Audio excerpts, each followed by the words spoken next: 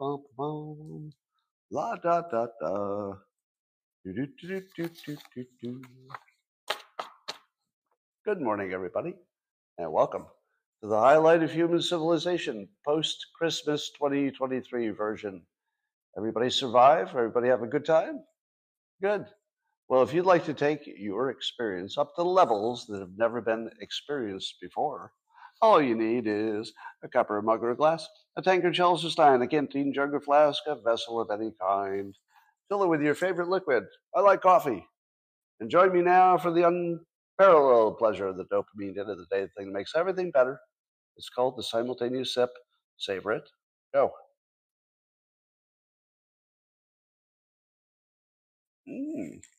Yeah, the savoring is good.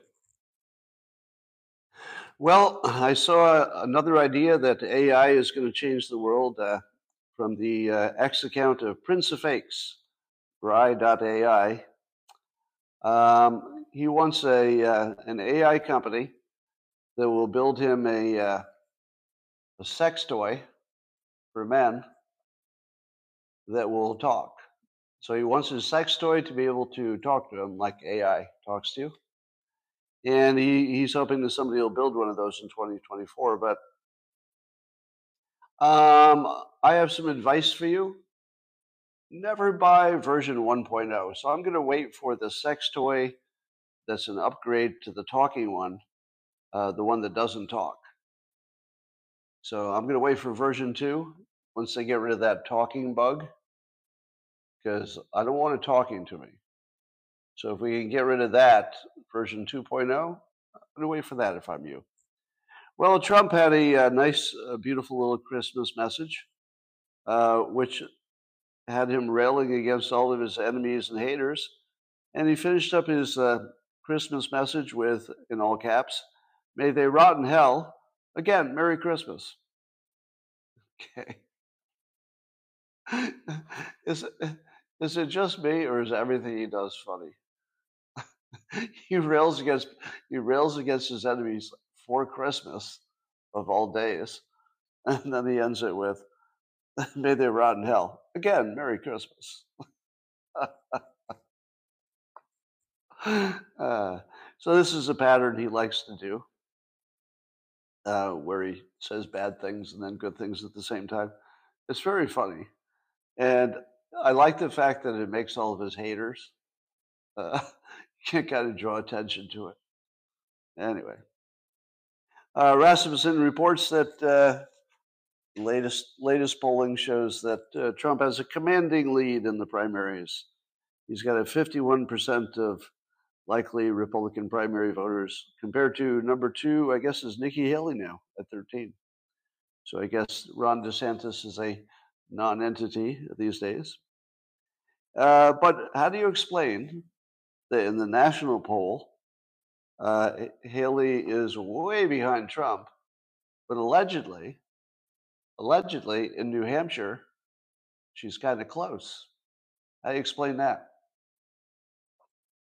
Well, I like to use my explaining method called follow the money. Let me ask you this.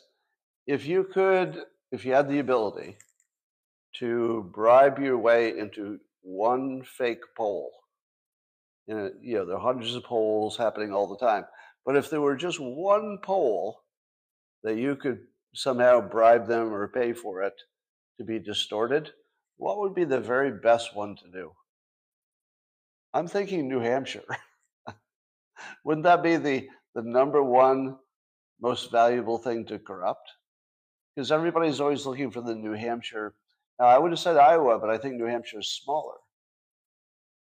And it's the smallness which suggests it'd be easier to corrupt. I don't know if that's true, but it suggests it. So I wouldn't believe any New Hampshire poll. It has nothing to do with the specific people who are running it. It just has to do with the fact that if there were any one poll that you really wanted to be corrupted, that would be the one.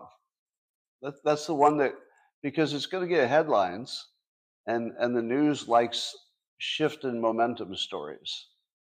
They don't like, well, he's still ahead stories so much, but they love, oh, somebody came from behind, the comeback kid.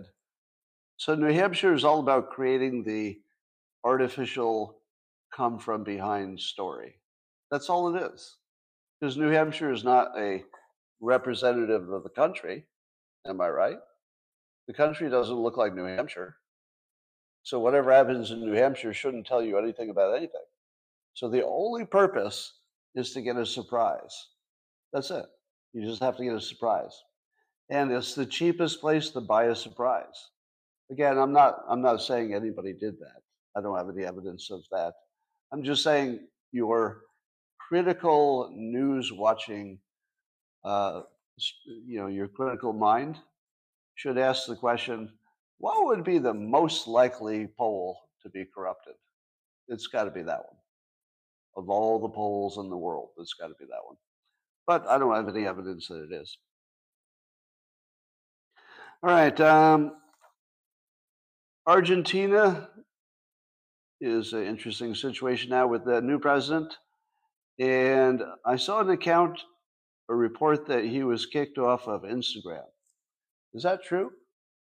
Did the new president of Argentina get kicked off of Instagram? For what? I don't know. Is that even true? I guess I need a fact check on that. But if so, it would once again show the importance of X as the last remaining free speech place. He's back on Instagram. Oh, so it probably was a mistake, wasn't it? Oh, yeah. I think I heard somewhere that there was no explanation why he got kicked off, meaning it might not have been political. It might have been a dirty trick or something that they reversed. Okay. All right. Well, maybe that's already fixed. There's a brand new blood test that can detect cancer in 2 hours, and it doesn't cost much. It's like just a few bucks. Wouldn't that change everything? A blood test that can accurately find cancer in 2 hours and it doesn't cost much for the test? Wouldn't you do that test after a certain age? Wouldn't you do that test every 3 months? It's only $3, a few bucks. Yeah, I don't think it's not quite ready for the market, but apparently it passed some tests. So that's pretty awesome. Could be a big improvement in 2024. I'd like to give you once again my periodic warning. Don't fall for the love languages con. You know that idea that people have a different love language? Some people can only feel love if you give them, let's say, quality time. That's one love language, or gifts, or acts of service, or physical touch, words of affirmation. I think there might be another one I'm missing. But everybody apparently has their preferred way they want to receive love. It's a con. Don't fall for it. And if anybody ever tells you their love language is acts of service or gifts, they're trying to get a free butler. Don't go for the free butler. Oh, if only I do everything she wants, she'll love me. If I also buy her stuff. So if I buy her gifts and then do everything she wants, she will love me. No, that's not really love. That's a trick. Yeah, run away from that as fast as you can. Let me tell you, now, to be fair, I got some pushback from an author, Andrew Christian, who said, when I said this on X this morning, he said, "You offer much wisdom, Scott, but relationship mastery is not in your skill stack." Is that fair? Is it fair to say relationship mastery is not part of my expertise? I think that's half right. Here's the half that's right. I cannot tell you how to make a relationship work. Nope, no idea. The best I have for you is that when two good people meet young and get together when they're young, often it works great, I hear. Otherwise, I don't have any advice. No advice whatsoever. But I would like to push back on Andrew's comment that I have not mastered relationship skill. I would say I very much know what doesn't work. Because relationships are two parts: what works and then avoiding what doesn't work. You don't think I'm an expert on what doesn't work? Come on, who are you going to ask? Test me. You give me a standardized test on what doesn't work. Well, I'm going to get 100% on that one. Now, if you give me another test of what does work, I'll be like, I don't know. I feel like it just depends on the two people. If you have two good people and they have some, chemical attraction, probably it works every time, just because they're good people. People who can consider the other person's feelings and then adjust on their own without being told to. Like good functioning people. That probably works every time. But if you only have one functioning person or no functioning people, I don't think your love language is going to fix that. Yeah. Well, you're an abusive alcoholic, but maybe if I gave you gifts, maybe that would turn things around. No, you're an abusive alcoholic. Gifts are not going to turn it around. All right. Let's see. Here's another follow the money for you. How many of you are alarmed? You should be. That insurance actuarials are saying that there's a lot of excess death. How many of you are alarmed by insurance company experts who really are the ones you trust, right? Because they have to base their entire economics on being right. So I believe it's the insurance companies who are telling us there's excess mortality. Am I right? Can you give me a fact check? It's the insurance companies who have the most reliable, credible data that says we have excess mortality that we can't explain, right? And somebody on X said, well, it must be true because you're hearing it from the companies that have to get it right. Is that fair? Let me give you a test. These are companies that have to get it right, so therefore they're the most credible source for whether or not there's excess mortality, right? Yeah, okay. Well, there might be one problem with that. Do you know how insurance companies set their rates?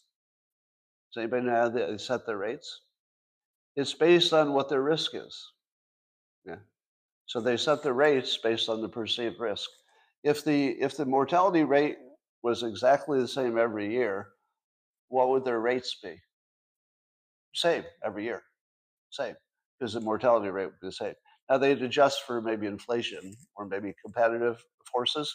But basically, if it's based on how many people are dying, flat. Right? Now, if you're an insurance company, what would your economic interest suggest? Would it suggest that if you said, I think in the future, and in the past recently, there's a lot of excess deaths. Hey, all those excess deaths, what are we going to do with our rates? I've got an idea. Why don't we substantially raise our rates because of all the excess deaths? Because we're going to have to pay these people when they die for their life insurance, right? So how many of you fell for believing the people who have the greatest incentive to lie to you, the insurance companies, the greatest economic incentive to lie to you? How many of you said to yourself, well, that's a good source? How many of you fell for that? Did you fall for that? That the good source is the one who has the greatest incentive to lie to you because they have a direct financial benefit to lie to you. All right. I would like to raise my hand and acknowledge my fucking stupidity that it took me till today to realize that. Honestly, fucking idiot. I could not be more disappointed in myself. It took me until today. Literally this morning, I said, wait a minute. If the insurance companies convince us that there's a lot of excess mortality, I'm going to have to pay more for my... Wait a minute. Is anybody having the same experience right now where you just assume the actuarials would be the good data? It couldn't possibly be true because literally everybody is influenced by money. How would you like to be the actuarial who under projected deaths? You're fired. Suppose you over projected deaths. Promotion. Because you set the rates at the highest potential profitability rate and you got away with it. Promotion. Bonus. All right, I don't know what's true about excess deaths. So I'm not going to tell you that it's not true. I'm just going to tell you that if your source is actuarials, not credible, not even a little bit credible. Follow the money. It always works. All right. Another study shows us what I think we all suspected, that loneliness may increase your risk of death. So there's a new study about this. Lindsay Kobayashi in the Proceedings of the National Academy of Sciences, something out of the University of Michigan. And it basically says that loneliness seems strongly implicated in dying. Now, while there are certainly questions about the safety of the vaccinations, always good to have those questions, and there are questions about any long COVID, and we certainly know about obesity and less, maybe we're a little less active. We know that there are more suicides and there's more fentanyl and all that. But if I had to pick one variable that's been underappreciated, it's the loneliness thing. How many of you have experienced bad health that was instantly solved by having somebody just come over and say hi? I've actually experienced that lately. I've actually experienced my body like just feeling terrible. And then you have some social interaction that's positive, and your entire physicality changes instantly. Instantly. Just your entire physicality changes. Now, I would be amazed if loneliness doesn't kill people, because the way I actually feel when I have that feeling of loneliness is like there's a weight on my chest and every part of my vital systems is starting to shut down. Because I think when you're lonely, you don't feel any reason to live. Now, lots of people like being alone, which is different. I'm not talking about people like being alone. That can be a plus. But if you're lonely and you really need people and you're not getting them, I feel like you just don't have a reason to live. And I do have a dog. A dog doesn't help that much. It's better than nothing, but yeah, a dog doesn't help your human loneliness. Anyway, so I think that's probably one of the big variables. I think the excess, if there is excess mortality, it's probably several reasons. Several. All right, Axios reports there's a home shortage. So we're short about 3.2 million homes, which is why prices are staying high. Now, why in the world, in a place like America, would there ever be a shortage of something so basic as a home? And it's not even that people can't afford them. Apparently, it's just a shortage of them. No, it's not BlackRock, because BlackRock buys them and then instantly rents them out. So all the homes that are bought by the big hedge funds, they actually have them rented before they buy them. Did you know that? That they actually arrange for the renters and then they go buy the homes. So they're instantly rented. So they're actually increasing the rate of people in homes. They're not decreasing it. It's just that they're putting them in rentals. Yeah. So I don't think that they're distinguishing between rentals and owning a home. They're just saying there are not enough homes. But this is entirely a government problem, isn't it? Let me ask you this. If you were to make a list of problems the government has solved, it'd be a pretty serious list. But if you made a separate list of problems the government created, it'd be a pretty big list too, wouldn't it? Like every time the government gets in the way of the free market, and that's obviously what's happening here, it's all bad. So I'm going to say it for the billionth time. I think robots will be big and AI will be big, of course.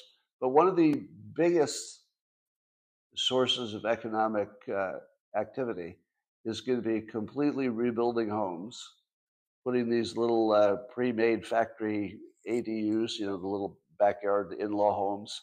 They're going to be wild. I mean, they're going to go crazy. That market's going to be huge. And I saw yet another Instagram reel in which there's it looks like a Mexican company. It was in Spanish, so I couldn't tell the details. But they're making bricks. So they have machines that look like they're manual, where you just put the right amount of dirt and water or whatever you put in there. And then you press down and you make a brick. But one of the machines that I saw, it makes a brick that's like a Lego.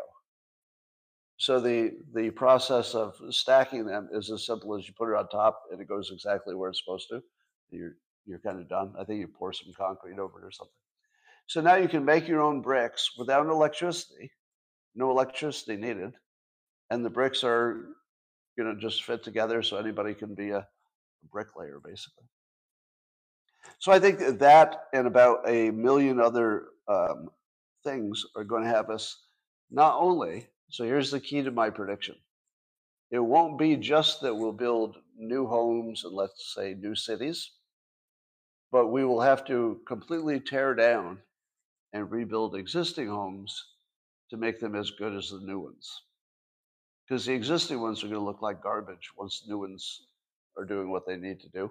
They're going to be so much less expensive to maintain and all that. So I think there's going to be a remodeling surge like you've never seen before. And it will be good for employment for probably 10 years. That's what I say. Wall Street Journal is reporting that the Koch family, or Koch, how do you say them? K-O-C-H? How do you pronounce that? I always read it, but I never hear it. Koch? All right, it's pronounced like Koch, K-O-C-H. Anyway, it's the Koch family and its network of donors, say the Wall Street Journal, are starting to back Nikki Haley. Why is it that everything looks exactly like you think it is? Why does it look exactly like you suspected? That the big industrialists are going to back Nikki Haley and the military industrial complex. It kind of looks exactly like it looks, doesn't it? So we'll see how that goes. All right, let's talk about Israel. Netanyahu has 3 conditions for peace. Number 1, destroy Hamas. Number 2, demilitarize Gaza. And number 3, deprogram the Palestinians. Deprogram them? Well, I think he used the word de-radicalize. De-radicalize, but that's sort of deprogram. But de-radicalize sounds less provocative. Because everybody's in favor of de-radicalizing. But not everybody would be in favor of brainwashing. Same thing. It's going to require brainwashing to de-radicalize. So here's what I think about that. What is missing in the 3-point plan is who's going to run Gaza and the West Bank. Isn't he leaving out who's in charge after it's done? I.e. the most important part. How are you going to accomplish keeping Hamas destroyed, demilitarizing it and keeping it that way, and deprogramming Palestinians unless Israel has full control of it? It's the only way. They're going to have to have full control. Anybody who thought the 2-state solution was ever an option, it really never was. And I'm going to tell you the reason that nobody else is going to tell you. Here's why the 2-state solution was never an option. Because the parties involved didn't want it. They both wanted a 1-state solution where they won. Surprise. And they both prefer the fight to the peace. Now, when I say they, I don't mean every citizen. The citizens of both Israel and Gaza, probably a lot of the citizens don't want to fight. Probably a lot. But the governments are a different situation. Let me tell you what I would do if I were Israel. Every time the Palestinians did something horrible, I would take some more of their land because it's like a free punch. Oh, all right. If you're going to attack us, we'll keep your land. Oh, if you're going to attack us again, I guess we'll keep your land again. So Israel has this strategy where if they just allow the Palestinians to do what the Palestinians apparently want to do, which is elect militaristic leaders and have them threaten Israel, then Israel will just do the obvious natural thing, which is use those provocations to their advantage. So I think Israel is growing. And if you were to fast forward 100 years into the future and you were to look back at this period, you would say to yourself, I hate to tell you, that Netanyahu is going to be like Thomas Jefferson. Right? Thomas Jefferson doing the Louisiana Purchase, increasing the size of the United States. Netanyahu is going to look like that in 100 years. Right? I mean, there'll always be two stories about him. There'll be the good one and the bad one. But if he succeeds in basically completely controlling Gaza and completely filling the West Bank with settlements until it's a de facto, Israeli country, then it's going to look like it was one of the biggest successes of a country in the history of countries in 100 years. At the moment, it just looks, like, hey, why can't you get along? We don't understand why you can't get along. Well, why you can't get along is that Israel benefits from taking advantage of the bad stuff. Now, Glenn Greenwald tells us provocatively that it's always been the Israelis who turned down the two-state peace deals. Have you always been told that it was the PLO and the Palestinians were always turning down the great peace deals? Is that your understanding of what's happened? It was always the Palestinians. They would get these great deals, and then they would turn them down, right? Well, Glenn Greenwald will tell you it's the opposite. So which is it? Does Glenn Greenwald have the accurate story that it's always been Israel? Because Greenwald says that Netanyahu's bragged about killing the two-state solution, that he's actively bragged about it in public. Do you believe that? Here's what I believe. I believe that it doesn't matter if Netanyahu killed it or not, because it wouldn't have worked. What's the difference? Yeah, I'm not sure he's the bad guy, because it wouldn't have worked. It would have just given the other side time to build up their military, and then they would have attacked. And it just would have turned into this eventually. The October 7th was going to happen any way you look at it. So I don't think a two-state solution was ever possible. And I'm going to give you the inarguable answer why. And I'm going to call this Schrodinger's Jew. Schrodinger's Jew. You've heard of Schrodinger's cat, right? It's a famous experiment in physics where the cat, if the cat's in a sealed box and there's some poison there that will randomly be the poison will either be active or not, but it's random. If you're outside the box, the physicists argue, well, you don't know if the cat is alive or dead, but until it's observed or measured, it's both. That the cat exists in a transposition of being both alive and dead. Now, as far as I can tell, that's the only way to solve peace in the Middle East. Because it turns out that too many of the Palestinians, not all of them, of course, but too many of them would only be happy when the Jews are all dead. Now, the Jews, I haven't asked them, but I'm almost positive that they'd be happier if they lived. So you have two unsolvable things here. One is you must all be dead, and the other is, well, we prefer to live. So I think that the only way you could have a peace deal is Schrodinger's Jews, where the Palestinians believe that they've killed all the Jews, and yet the Jews are living happily, completely alive and safe. So, yeah, in other words, it's impossible. So every minute you spend wasted talking about a two-state solution is just a waste of time.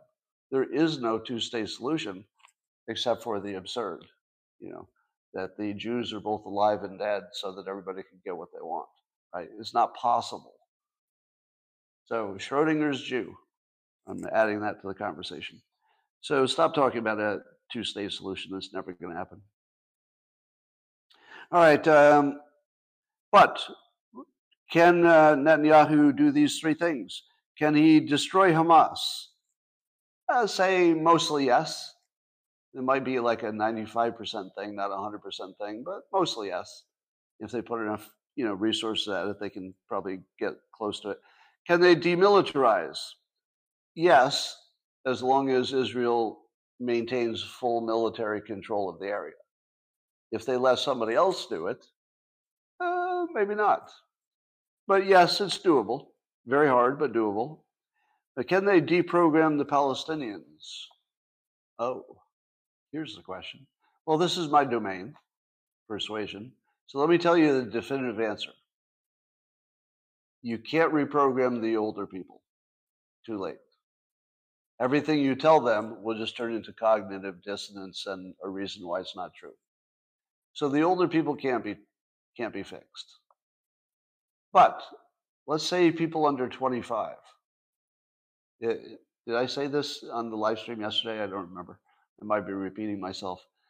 But can you reprogram children? How hard is it to reprogram children? And the answer is really easy, simple. Children are like a light switch. You can turn them on and you can turn them off just as fast. So yes, if you put the right kind of effort into it, you can change a kid into any belief you want. And I'm not talking about 6-year-old kids. I'm talking about 19-year-olds, 20-year-olds, 25. It starts falling off really quickly after their brains are formed. Up to 25, they're still a little flexible. After that, the flexibility goes away pretty quickly. Now, if you can keep weapons away from the older, militants, make them unable to do what they might want to do, and you can retrain the younger people and the teens, there is a way forward. But can you do those things? Could you get enough control over the schools to teach them that they've been had? Now, so David, let me clarify. So David King says this guy is insane. So if you're doubting my statement that even the Palestinian children can be completely reversed, let me tell you how easy it is. You'd have to find the right lever. And the right lever that works with all young people is the old people had been lying to you before. That'll work every time. Because young people are already primed to believe that the older generation is lying to them. We don't need to be convinced. It's the easiest thing in the world. I could reprogram every Palestinian kid in like 30 minutes. If I could cause them to listen to me, I could do it. Now, I'd probably have to be, dressed up like a Muslim cleric or something. It'd have to be coming from somebody credible. But all I'd have to do is say, here's the bank accounts of the leaders of Hamas. Here's their bank accounts. This one's guy's got $1 billion. Here's the yacht of this other one. Now, what if I made it all up? Would they know? No, they wouldn't know. I could literally just make that up. Here's the actual bank account, and it just made it up on my printer. You just show it to the kids. Hey, kids, this is the actual bank account right here. Look, they took all your money. You guys are starving, and they started this war, and they did it for nothing because Israel is your friend, and they just want to live in peace. But they told you that they weren't, and they gave you this whole story where you had to kill them. But it was all kind of a trick so they could make money, and they're really just broken, evil people, and you shouldn't follow them. How hard is it to get a kid to believe they've been abused by an adult? It's easy. You just say it once. With adults, you have to keep hammering them. You got to repeat and repeat and repeat if you want to persuade them. Not with a kid. A kid, you can just tell them once, done. Here's the proof that they were a con people. They were just con men the whole time. They were not really your legitimate leaders, and they took all your money and they left you in ruin. Just say it once. You would reprogram a kid immediately. You know why? Here's what kids believe. You ready for this? Here's what kids believe. The last thing they heard. That's it. Now you know everything about persuading children. They believe the last thing they heard, unless there's something sticky about it that's got them stuck to it. So if they don't have some objective other way to know what's true, and an adult says your history was wrong, so we're revising the history lesson, now this is the correct lesson, what's a kid going to say? They're going to believe the new one instantly, uncritically, because they have not been abused enough that they know that everything is a lie all the time, which is what adults know. By the time you're my age, you know everything is a lie all the time. Everything is a lie all the time. Kids don't know that. They still think there's a true version and a fake version. So yeah, you could totally deprogram them if you had full control of the schools. All right. Apparently, looks like Israel, I don't know if the U.S. helped, but they did a drone attack and they took out a top Iranian general, Brigadier General Razi Mousavi, and they took him out in Damascus in Syria. So the Iranians, of course, were not too happy about that. So there have been some Iranian proxies attacking some American assets over there, and some Americans got killed. And then the U.S. is going to attack back, or already has. So we're in a proxy war with Iran. And I guess the question is how big it gets. So my guess would be it's going to stay small, because I think Iran just needs to show that they're pushing back. The United States needs to show that they're not going to get away with it. Israel is going to take its easy shots of the generals who leave Iran, because they don't want to kill their generals who are in Iran. That would be too much of a provocation. So I feel like, again, everybody's getting what they want, so it's not going to change. Iran wants to poke the United States, and that's sort of the whole thing. They know the United States isn't going to pack up and leave. They just want to poke them. And the U.S. needs to respond, so they're going to respond. So everybody's getting what they want. Iran's going to poke, we're going to respond. Israel's going to kill any generals that leave Iran. I don't know that that leads to war, because it's sort of like people getting what they wanted in the short run. It doesn't seem to me that that would escalate. But I could be very wrong about that. We'll see. I saw a report from Joel Pollack in Breitbart that Israel has seized 30,000 explosives in Gaza Strip. And that includes rockets, I guess. So we don't know how much of that is rockets, but 30,000 explosives. That would do some damage. But the amazing thing to me is that Gaza is still launching rockets.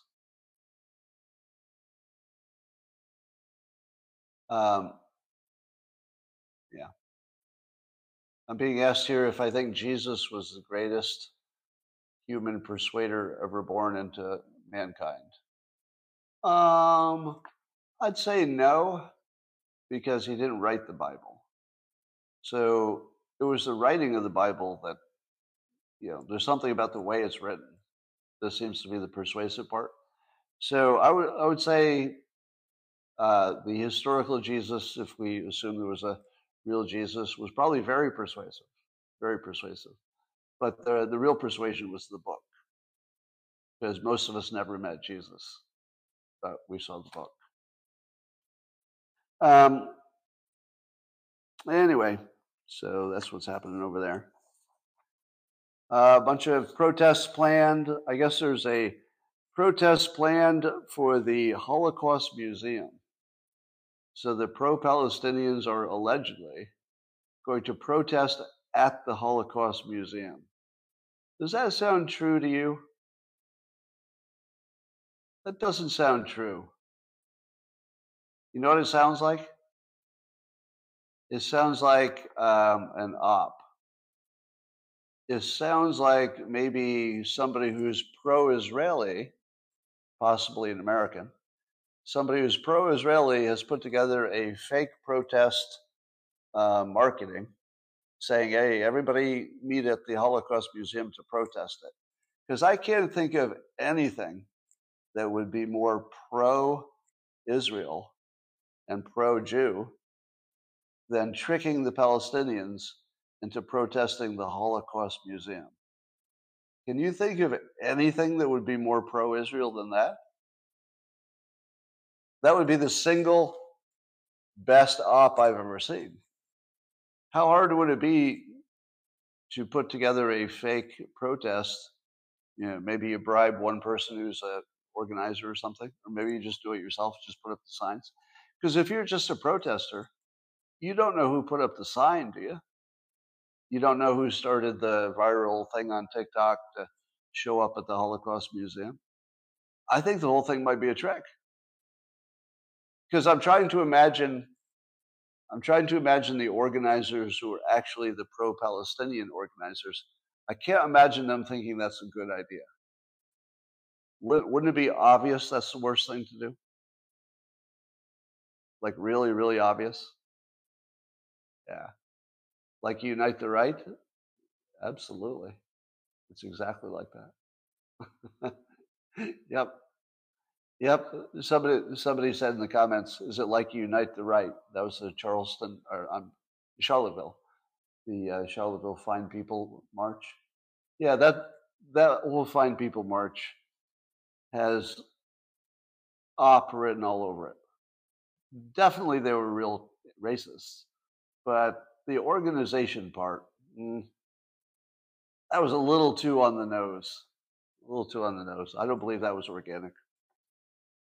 But that's just me. All right. And I guess there were protests planned for New Year's Eve, and there were protests on Christmas. But I saw the protests in New York City described as hundreds of pro-Palestine protesters. Are we too worried about hundreds? Hundreds doesn't sound like a lot. They're getting a lot of attention, but it's hundreds. It's a loud 100. I just don't know how big of this is. It might not be that big. All right. Elon Musk has weighed in on the UBI question, the universal basic income. And what Musk says, so the idea is that the government at some point in our history might need to just give people money, a basic income, without working, just so they can buy stuff. Otherwise, they die. But Musk says there will be universal high income, not basic, in a positive AI future. So he thinks AI will get us to a point where you would not only have income, but you'd have high income. You could kind of buy whatever you wanted in the ordinary living space anyway. Couldn't necessarily buy a luxury car, but you could buy everything you needed in the general quality of life area. And Musk says there'll be no scarcity except that which we define to be scarce. In that scenario, everyone can have whatever goods and services they want, but then Musk warns, and this is a good one, it is less clear how we will find meaning in a world where work is optional. Now, of course, Elon Musk would be sensitive to how do you find meaning in work, because his work probably has more meaning than anybody else. I mean, it's literally the value of his work could be saving humanity, by interstellar flight, and saving the climate if the climate's a problem. So yeah, I mean, Elon's work is about free speech. I even forgot that one. I forgot about preserving free speech. So his work is about the most meaningful work I've ever seen in my life. Mine is pretty meaningful, at least how I define meaning. And I got to tell you that Christmas was tough for me. because I tried to not work on Christmas, except for the live streams. Didn't work out for me. I found myself very unhappy that I wasn't doing something useful. I don't know how to not be useful. If I'm not making some kind of improvement in the world or for somebody I know or something, even a stranger, like I don't really feel good. And I can feel that like on Christmas really, really acutely. So I was happy to get back to work today. What do you think? Do you think we'll have a point where our biggest problem is that everything's free and we don't have any purpose in life? I feel like we would find a way to make things not free. Like the government would always get in the way and say, oh, no, you can't have all free stuff because it'll make you sad or something. I don't know. I feel like you can only get to universal high income in a free market scenario, but that we don't have anything like a free market. So how do you get there? We'll see. Marjorie Taylor Greene got swatted for the 8th time on Christmas Day. I guess they turned around before they got to her house because they checked first, which seems wise. I feel like there needs to be some kind of way that the swatters can tell what's real before they go. There's got to be some like code or trick or secret handshake, or I don't know what the answer is, but there ought to be something that doesn't exist that could exist. Yeah, like the secret code word, but then maybe you're under duress or something. I don't know. So I don't know. Defund the police. Yeah. But I do think that the people who call in the fake SWATs should be charged with attempted murder. Do you agree? That calling in a fake SWAT should be attempted murder. Because why else are you doing it? That's the whole point, is to get somebody killed. So that should be attempted murder. Yeah. And how do these SWAT people not know the location of the call? Can you hide your identity and location when you call the police? If you call 911, don't they always know who you are? I don't know the answer to that. Oh, if you use a VPN? I use a VPN, okay. But for those of us not using a VPN, I have one, but for those who don't have one, would 911 always know who you are even if your phone is unregistered? Yeah, try calling 911 and hanging up. They'll call you back, right? Well, but they got your number. I know. I don't know what they know. But that situation needs to get fixed. Also, Elon Musk talking about unions. He said,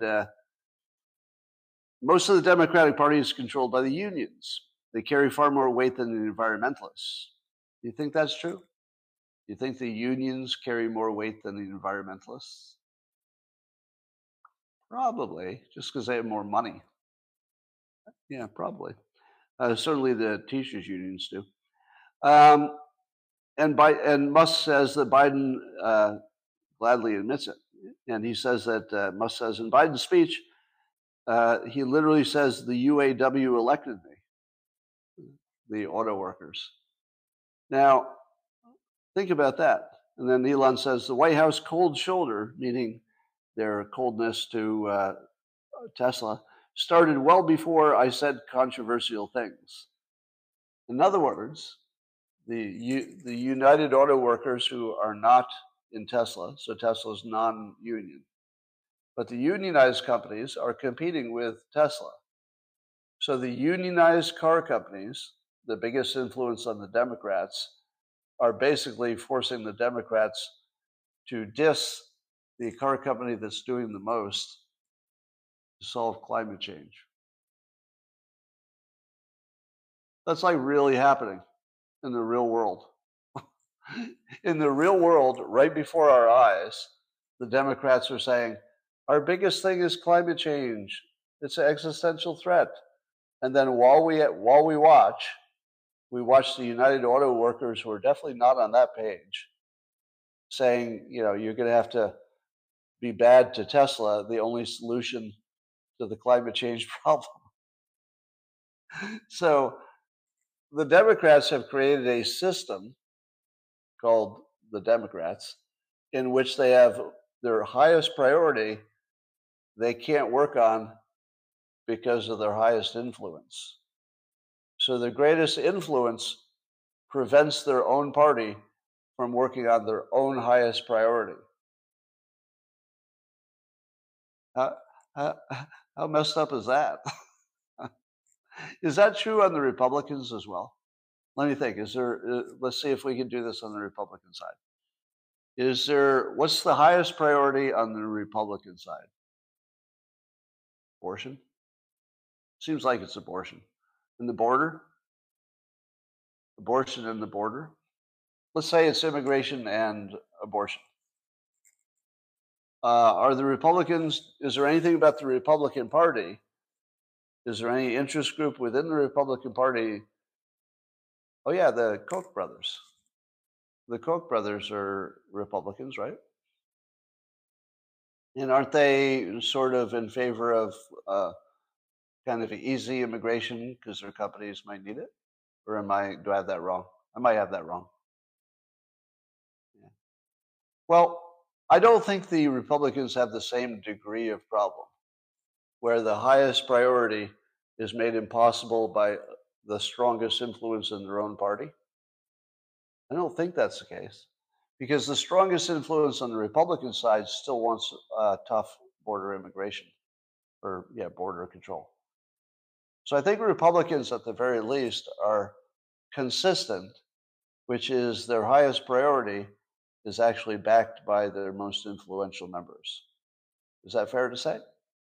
That on the Republican side, their highest priorities, immigration and abortion, are pretty much backed by their most influential members. You see a no. Yeah. Yeah, the Democrat Party seems absurd. It's absurd in that it's so poorly organized that it's basically just fighting itself. It looks like, the ultra wokes fighting the regular Democrats. All right, so I don't see that so much in the Republicans, but a little bit. Now that we know that the reason there's so much illegal immigration in the United States and other places is that there are all these NGOs, these non-government organizations. In some cases, might be getting funded from governments, but I think they're mostly getting George Soros funding and rich people funding. But they've created this whole structure to make it really easy to go illegally from Africa, for example, or any other third world country, to America. So they organize it, they tell you where to go, they tell you how to do it, who to talk to. And without it, I can't imagine an African migrating to America, like a low-income African. Because how would an African even figure out how to do it? How would they afford it? How would they figure out, the mechanisms to get here, et cetera? But the NGOs apparently solve all that. They make sure they can eat, travel, get taken care of, get to the right place. Now, isn't that an act of war? When I look at the border, it looks like an act of war. So why is it that the United States allows NGOs to wage war on the United States? Is it because the NGOs don't say it's war? Is it just they defined it not as war, so then therefore it's not a war? But isn't it up to us to decide if it's a war? Don't we get to decide that? Yes, this looks like a war. I would declare war on the NGOs. And I would declare them terrorist organizations. And I would give them 30 days to stop doing what they're doing, which is making it easy for immigrants to come here. And if they didn't do it, I would kill them all. I would kill them all. Yeah. I would absolutely kill them all. But militarily, with lots of warning and in the most legal way we can, within the rules of war. But I think our CIA could kill them in their bed because it has to be stopped. Yeah. So I think we need to stop treating the NGOs as charitable organizations. They're just part of a war machine, and they need to be killed. after a warning and only within a legal context. Nothing illegal. I'm not suggesting any illegal violence. I'm suggesting military self-defense in the context of a direct and existential threat to the United States. Basic, ordinary stuff. Nothing unusual about it at all. So yeah, and I think Soros has to be a target at this point if he's funding them. I think that George Soros, specifically, if it could be found that he's the primary one funding the NGOs, which are acting essentially like a military invasion of the United States, that would make him a target. Now, again, I'm not saying we should just go kill him in his sleep. You should get 30 days and say you need to stop funding these following organizations.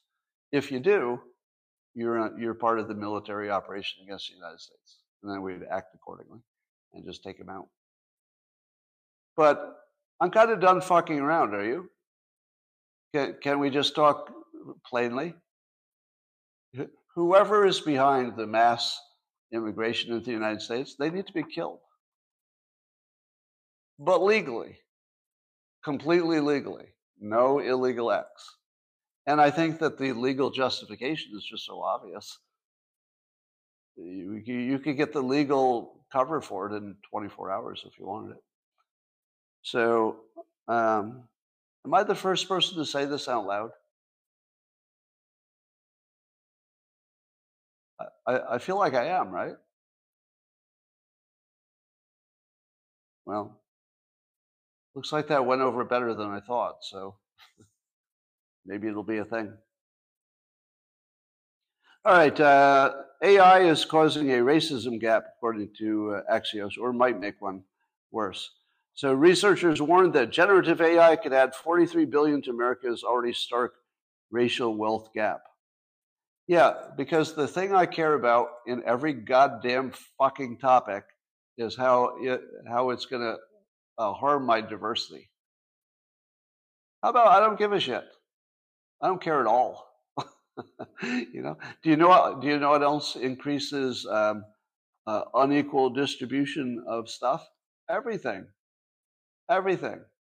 literally everything. Do you know what else AI is going to make unfair? It's going to suck to be over 50 because the over 50s are not going to, adopt it as easily as the young people.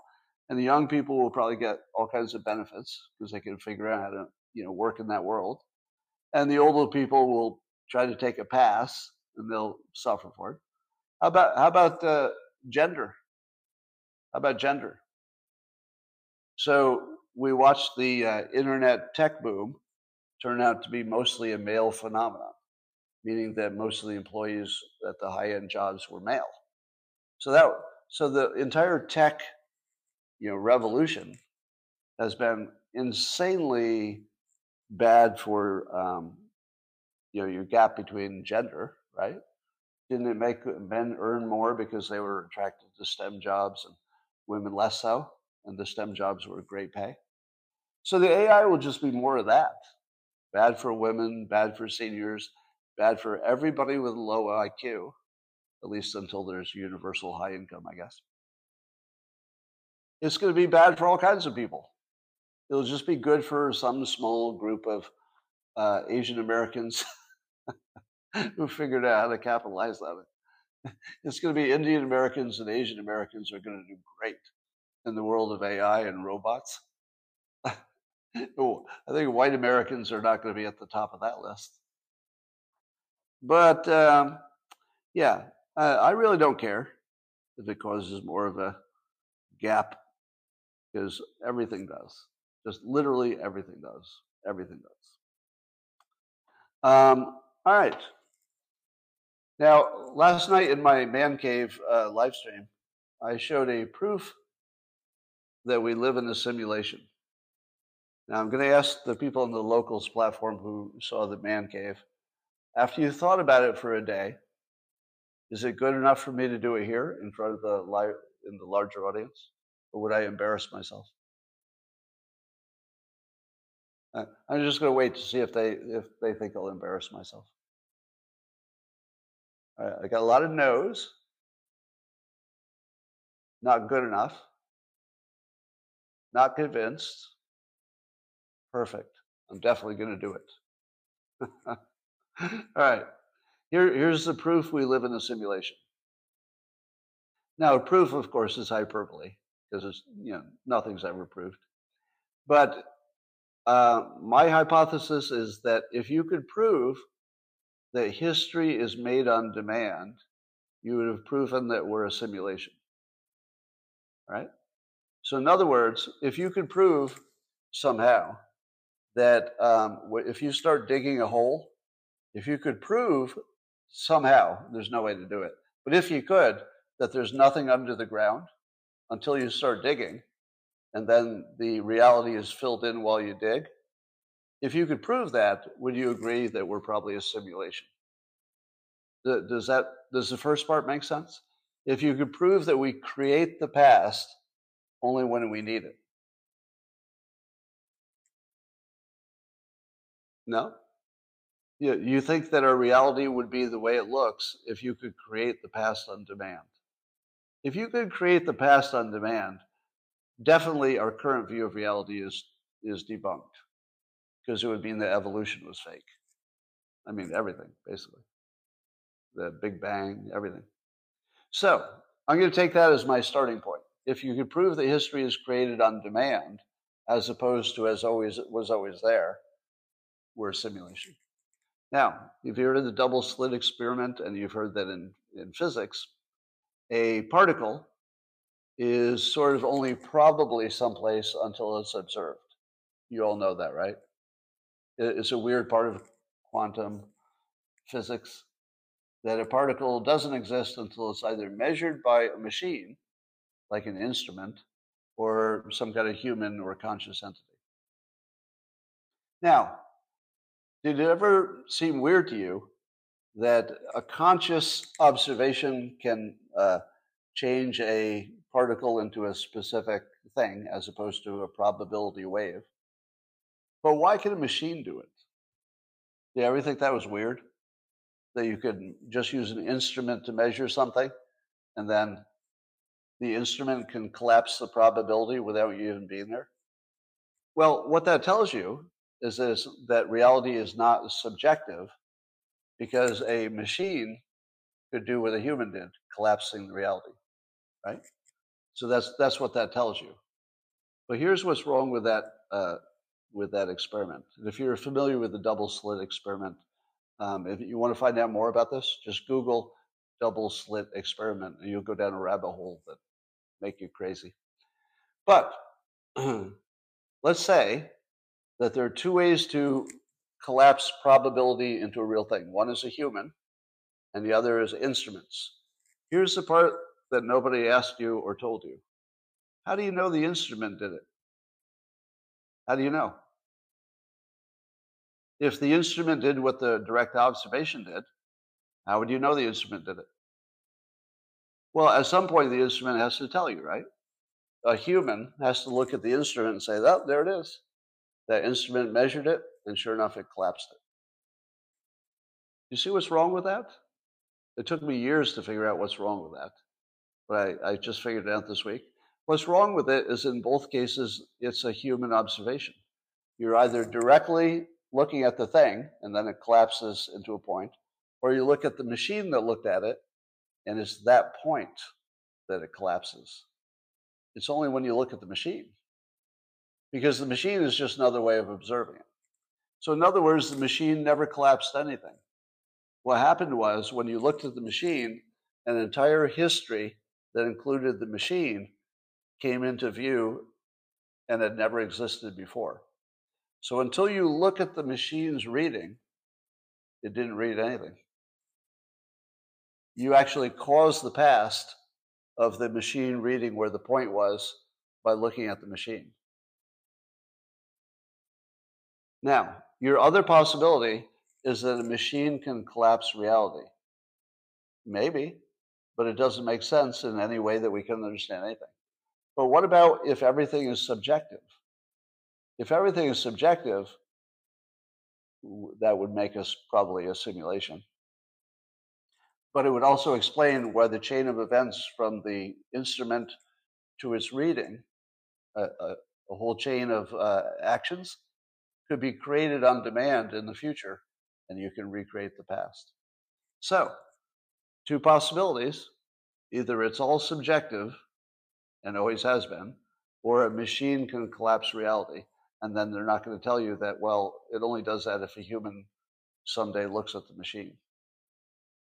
If you had a machine that destroyed itself after measuring, could it do it? Would it collapse reality? If it destroyed itself after measuring and nobody could tell the reading? Yeah. Why just human? Because it's all in our imaginations. That's why. I believe a dog could also collapse reality if that dog then interacted with a human who realized that the dog had collapsed the reality. But ultimately, you have to get to the human. So I believe that the double slit experiment has always been misinterpreted because humans have a block. And the block is that they don't want to believe, or scientists don't want to believe, that everything is subjective and we're living in a simulation.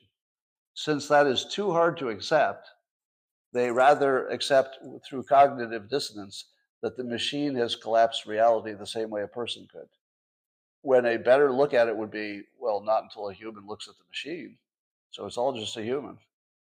So I think the scientists have a block that they can't see the obvious, that it's just people.